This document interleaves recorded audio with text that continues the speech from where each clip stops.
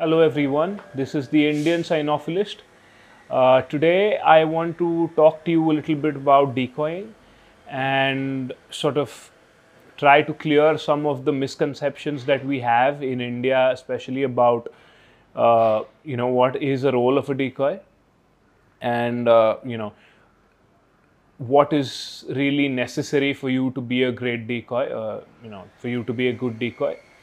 For people who are really new to this, decoys basically are so when you teach protection work, the guy who gets bitten, who basically stands in as the bad guy, is called a decoy. Now, in protection work, what actually is happening is the decoy is the person that is teaching the dog,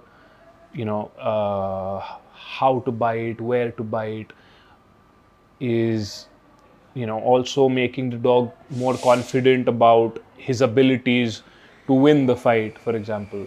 uh, he's also teaching, you know he's also sort of manipulating the mindset of the dog in terms of when does a dog like for example, to stimulate aggression, to enhance that aggression when it's needed, uh, to use that aggression to create certain behaviors that uh, that can happen through that kind of a mindset, etc. Right? So this is what decoys are doing, right? The other things decoys are also doing is they act as someone that the dog is actually fighting, and the dog is being tested through the decoy, right? So what I mean to say is, and this is basically what uh, people here, I'm seeing more and more of, is people have a little bit of confusion when it comes to this.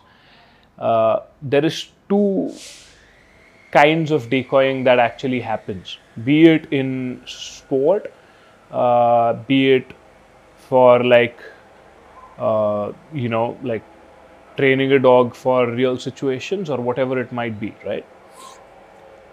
But there is training decoying and there is trial decoying, right?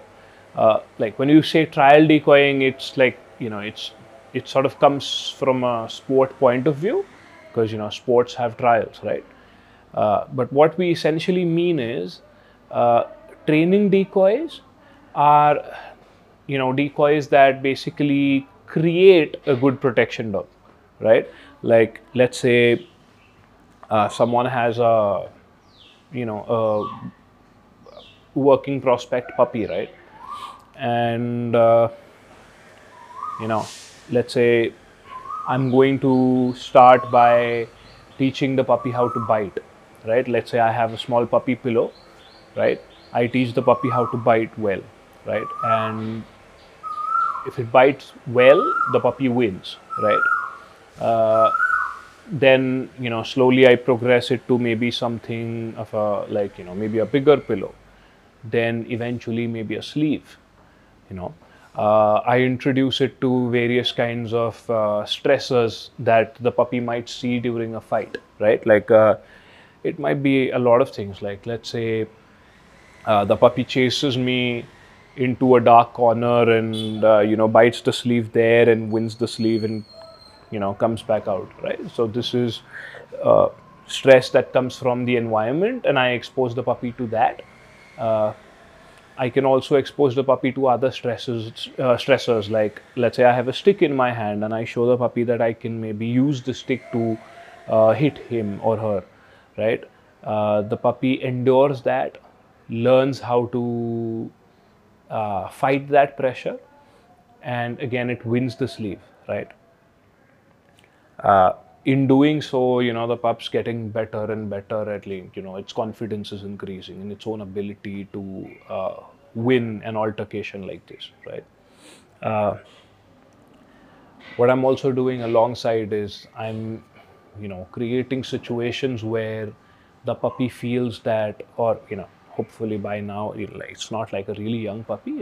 It's grown a little bit, but may not like a young dog. Let's call it a young dog, right? So what's happening, I'm also showing this young dog that, like, certain situations which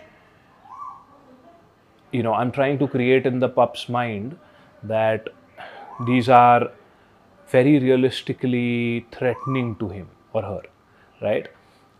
What it should do is, if you do it correctly, it should stimulate aggression, right? Uh, I'm going to also teach this dog to use that aggression in order to get rid of me, who is, presented there as a threat in that situation, right? So every time it does so, like it uses the aggression to get rid of me, that aggressive state of mind is reinforced, right? So all of this I'm going to do as a training decoy, right? uh, you know Eventually it'll go to, like, different things, like, I'm going to start teaching, depending on, of course, like, what kind of a sport you're doing, or like, are you doing like street work or whatever it might be. I'm also going to teach the dog uh, where to bite. Like if I'm doing PSA, I'm going to teach bicep targeting, tricep targeting, let's say, targeting in the legs or whatever it might be. I'm going to introduce it to a lot of other stressors and so on, right? Eventually we'll have to do like teach the dog how to bite, like, on hidden equipment. We're going to teach the dog how to muzzle fight. All of that will be my role as a training decoy. So what's essentially happening here is, I am actually the dog's friend. I'm not really the dog's enemy as such. Uh, you know, there may be situations where, I'm pressuring the dog, but more often than not, I am the dog's sparring partner, or something on those lines, right? Basically, the dog's facing me, and my job is to ensure that the dog gets better through facing me regularly, right? Like, let's say, okay, I'll give you an example, like a very simple example. Let's say you have a young kid, you send the kid to a martial arts class, right? Uh, the coach is at times going to either spar with your kid himself, or have, one of the other students be a sparring partner, right? So what's happening is, it's sort of like a fight, but the intention of the fight is not like, the two fighters don't really become enemies to each other. But what happens is that through fighting each other, the goal is to, make this individual a better fighter, right? So that's my role in this situation here, right? Like, I'm a training decoy here. uh, on the other end of the spectrum, there are trial decoys. So what are trial decoys actually doing?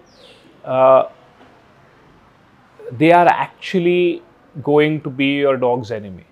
Obviously they're not like, well, real enemies, because they're still ensuring your dog's safety. Like, they have to catch your dog safely, they have to still ensure that the dog doesn't get injured in the process, or something like that. But they are not, their job is to not ensure that your dog gets better at this job. Their job is to ensure that, the dog is tested. Like, is the dog really good at the job already? Their job is to test that, right? Let me give you a simple example, right? Like in IGP, they call decoys helpers, right? Like, helper is a very common term for a decoy in IGP, right? So what happens is, a training helper is the handler's helper, right? Like, if I'm a training helper, I am a helper to the dog's handler, right? So I'm helping the handler to develop his dog in bite work, right? And on the other side, the trial helper, he is the judge's helper, right? So he's helping the judge test if the dog is good enough. So, so that he can allot whatever points that need to be allotted, right? So this sort of gives you an idea, like, of the different roles of, the different kinds of decoys that are there, right? Now I'll tell you where the misconception is a little bit of a problem. Now, okay, so one of the major things that I hear is, you're a decoy, or you want to be a decoy, go work on your physical fitness, right? Now, what's happening is, if you look at things within the country, right, we have one sport, right? Like, we have one sport, like one bite sport that happens in all of the country, that's PSA, right? We have, I think, 3 PSA decoys in all, right? Like PSA trial decoys in all of the country, right? Everyone else who is learning decoying or who has learned decoying are training decoys. They're not trial decoys, because, like, to be a trial decoy you have to be certified by that particular sport to appear in a trial of that particular sport, right? So everyone that is really realistically looking to learn decoy work is looking to learn how to create these good bite work, like, be it sport dogs or protection dogs or whatever, right? That's what they're looking to learn. But what happens is, a lot of like a lot of times they get told, you need to be this fit, like, work on, like, that is like the primary portion of decoying. Like, I get it to an extent, yes. I mean, decoy, even training decoying to a certain extent, of course it is physical work, right? Like, especially if you're going to do if you're going to be a training decoy for something like PSA, you're going to be wearing a suit which weighs a lot. So yeah, it's going to be physical work, so you do need a certain amount of fitness, I agree to that. But what happens is, when you're going to be a training decoy, it's not like, you don't need to be that fit. Like, you need to be, like, fit enough, because you have to understand that there are a number of ways in which you can make things comfortable for yourself as a training decoy. Like, for example, you can use lines, you can use bungees, you can use, let's say, if you're working just on grips in the inside of the arm, you can use a Belgian sleeve instead of a bite suit, which is obviously going to be lighter, and you have more mobility, so it's not going to need as much strength and as much endurance, stuff like that. So there are things that you can use your brain and compensate for the lack of fitness and still create an outstanding dog. It's very easy. Okay, you don't have to be the fittest person out there, right? It's not necessary. Yeah, you need to have, like, a very basic level of fitness. Like, obviously, if you're someone who can't, maybe just, like, not even, like, just go on a lively stroll or something like that, obviously, or if you're not someone who is like a person who is regularly up and about, then obviously you're not going to even I mean, decoying is just not going to be fun to you, so then why are you looking to learn it? But I'm saying that you don't need to be an outstanding athlete or something like that for you to be a good training decoy. You just need to be a very normally, everyday fit kind of a person, right? What you do need in training decoying is, you need to be able to read dogs really well. You need to be able to react to what you've read really well. Okay, you need to understand the psychology of dogs really well, right?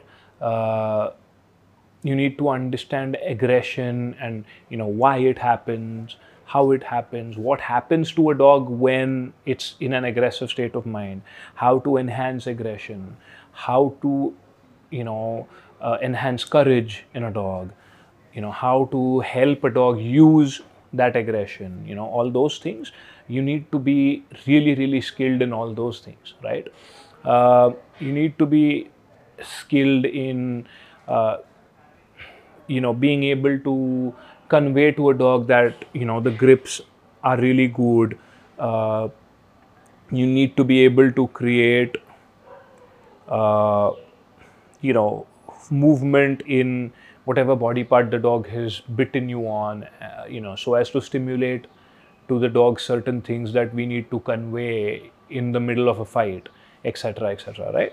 So these are, like, but what I'm saying is, all of these things are tremendously skilled based, right?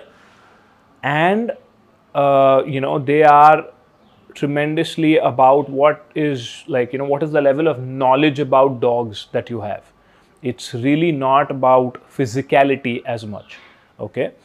Uh, on the other hand, when you're training to be a trial decoy,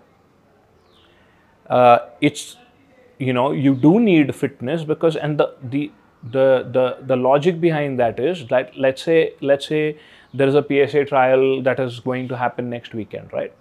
Let's say we have 20 dogs, like let's say 10 PDCs, 5 PSA 1s and 5 PSA 2 dogs, right, that are going to appear at the trial, right? So what's going to happen, there is a very good chance that you're going to have to do maybe 10 courage tests for PDCs, maybe 5 handler attacks, and maybe 5 fended attacks, right? Which is going to be essentially 20 bites with you running at the dog for 15 times, and once the dog bites you, fighting the dog with a lot of intensity in a suit that weighs about 15 kgs, and you have to do it 20 times. And the idea is that you have to do it with the same intensity for all 20 dogs, right? Because what happens is, let's say if I'm competing at the trial and if my dog goes first, right? And so you fight that dog with a lot of intensity because you're fresh, right? This is the first dog. And let's say, our director here, Aman, he also competes in PSA. So let's say he is going last, right? Like, so let's say his dog is the 20th dog that goes in.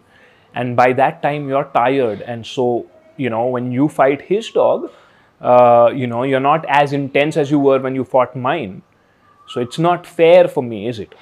Right? Like, his dog got fought with much less intensity than mine, and it's not fair. So in order to keep it fair, what we need for the trial decoys to be fit is that they fight all 20 dogs with the same level of intensity, right? So for that, you obviously need to be pretty fit, and so what's going to happen is, generally when you have your certification, it's going to be a lot more tougher than, let's say, you can have whatever might be the highest number of dogs that appear at a trial.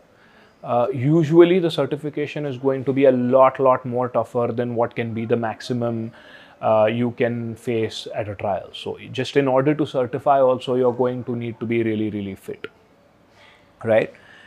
What happens is, a lot of times people are sort of mixing the two up, right? Like, someone comes up to you and like, oh, I want to learn how to decoy, and they mean how to create a biting dog, right? How to create a sport dog or a protection dog or whatever. And that's what they are looking to learn. And a lot of times they get told that, work on your fitness, like, you really need to be fit. And they get shown this picture of tremendous physicality, which training decoying might not necessarily be, right? To an extent, yes, like, it's still ultimately a dog and you fighting, right? Sparring, but not like, not like what trial decoying is, right? On the other hand, what also happens is, you can have a trial decoy, and so what happens is, like, okay, so let's say I'm a trial decoy, which I am, and so which means PSA, which is a big organization, has certified me as a trial decoy, right? Which means they say that, okay, Dev is fit enough to decoy 20 dogs one after the other, right? Without getting tired, without dropping his intensity for all 20 dogs, right? He knows how we expect, him to catch dogs in PSA. He knows how we expect him to pressure dogs in PSA, how to test them, right? He knows how to be safe, like how to ensure that in the process of really being hard on the dogs, fighting them hard, how to still ensure that they are kept physically safe, right? So this is what PSA is saying when they are certifying me, All right. What ends up happening is, for a country which is relatively new to all of this, what ends up happening is a big organization like PSA giving me a certification saying that, oh, okay, Dev is a PSA certified decoy, sort of comes off as a certificate of like authenticity of some sort, like which it is in a way, but since people don't know that training decoying and trial decoying can be very, very different disciplines, okay, at times people see it as, me being certified versus, let's say another person who isn't certified as a PSA trial decoy, and sometimes it's seen as me being the better decoy.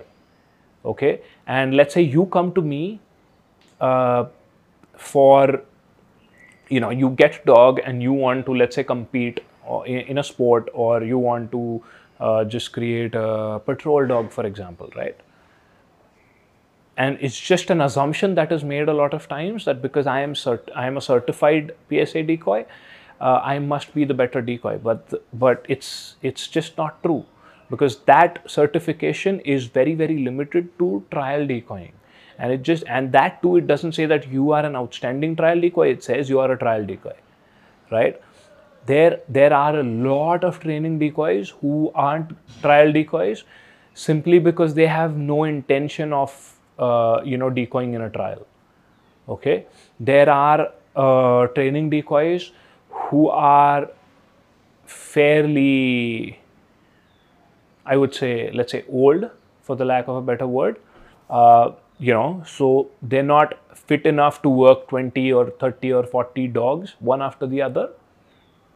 Okay, they're not fit enough anymore, so they're not trial decoys, but they are tremendously experienced training decoys. Like these are, like, there are some people that if they were available to me, I wouldn't go anywhere else to build my dog up. But they're not certified trial decoys. They don't have to be, right? I've been to some PSA clubs in the US, and where their best decoy, like the one that they're like, whenever young dogs come in, this is the guy that they want to build these dogs, is not a trial decoy, right? Because it's just a very different skill set that is required, so it's absolutely not necessary that a trial decoy be a good training decoy. Although, yes, a lot of times it might happen that, what happens is, usually people come in, they start decoying, they start learning how to build dogs, they spend a few years building dogs, and then they sort of be like, oh, okay, let me, since I'm decoying anyway, why don't I get my trial certification, right? So yeah, you will see a lot of times that there are decoys that are good training decoys and good trial decoys, right? It happens, right? It's fairly common, but it's not a necessity that these two, have to go hand in hand. Like, I know of really awesome training decoys. I know a lot of good training decoys who just, either because they are slightly older, and so they aren't, like, they aren't trial decoying, either because some of them just aren't interested. Like, they see decoying in, like, what excites them about decoying is building dogs, right? Trial decoying just doesn't excite them as much, so they never went in that direction. But they are outstanding training decoys, right? For whatever reason, I've seen a lot of amazing training decoys who aren't trial decoys, right?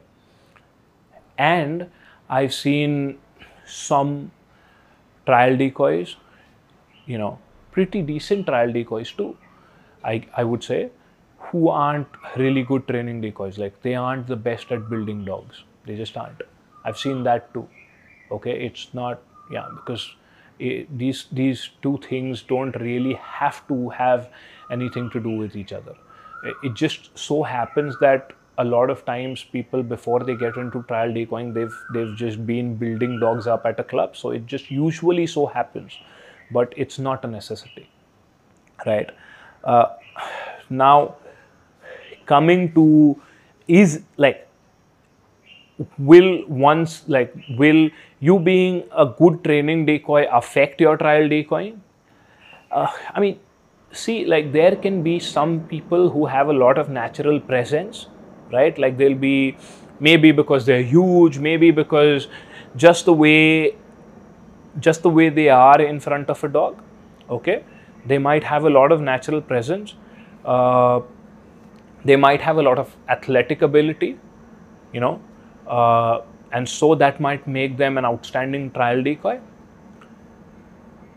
I personally would still like to believe that if you are a really good training decoy, what happens is you're able to read dogs that much better, because that's your, like, that's your bread and butter, right? You have to be able to read a dog if you're a training decoy. So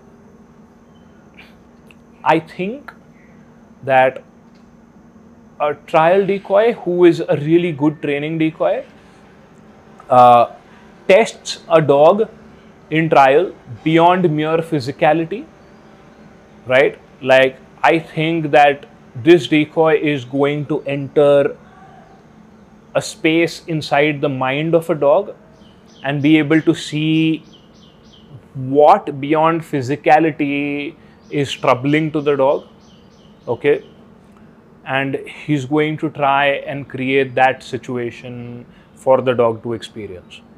So yeah, I personally believe that if you are a better training decoy, there will be times in your trial decoying where that aspect will give you an advantage.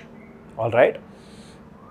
uh, but I mean, like, to me, if you're not that good of a training decoy, you're not that amazing at reading dogs and reacting to that, a lot of times what I've seen is decoys will stay a lot more within just the physical aspect of testing dogs, but there will be dogs who will be conditioned to this physical aspect, right? And may not be as bothered by just the physicality of the fight, okay.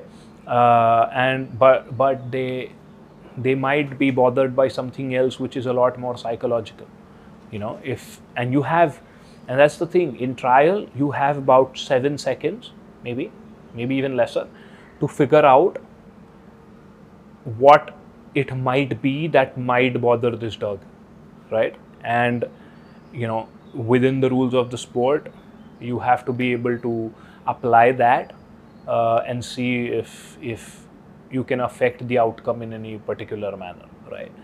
So yes, I feel that if you are an outstanding training decoy, it will sort of give you an edge as a trial decoy. If you are an amazing trial decoy, the assumption is that if you're doing it regularly, you're still fit.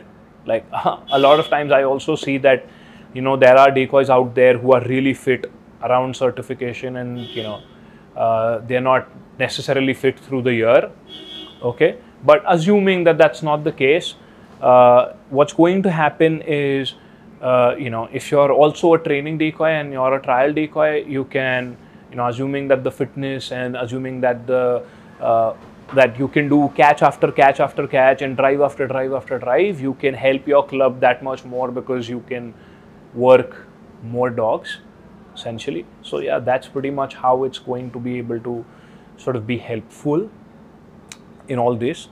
But yeah, like, what I want to really convey through this is, there are these two really different aspects to decoying. Don't mix them up, okay. Don't don't judge a training decoy on the basis of whether he is a trial decoy or not, okay. Don't assume that a trial decoy might be necessarily a good training decoy. Like, look at the dogs that he's developed over the years, right? Like, you can go to handlers and handlers will tell you, yeah, okay, this dog, Aman's built this dog from scratch or whatever it might be, right? Like handlers will tell you that. See, like look at all that. Like, don't go up to, like certifications may not, like, so like they might confuse you. So yeah, I mean, just be a little more knowledgeable about this. Like, decoying is something that has always been like really really close to me. Like when I got into working dogs, I this is what I wanted to do. And I also started training, and I like that also, but decoying is closer to the heart.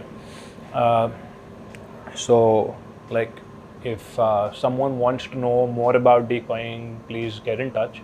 I'll help out in any way I can. uh, and just have more knowledge about what training decoying is, what trial decoying is. And yeah, that's about it. And I'll be back with another episode and another interesting topic. This is the Indian Sign Off List. Until next time, bye bye.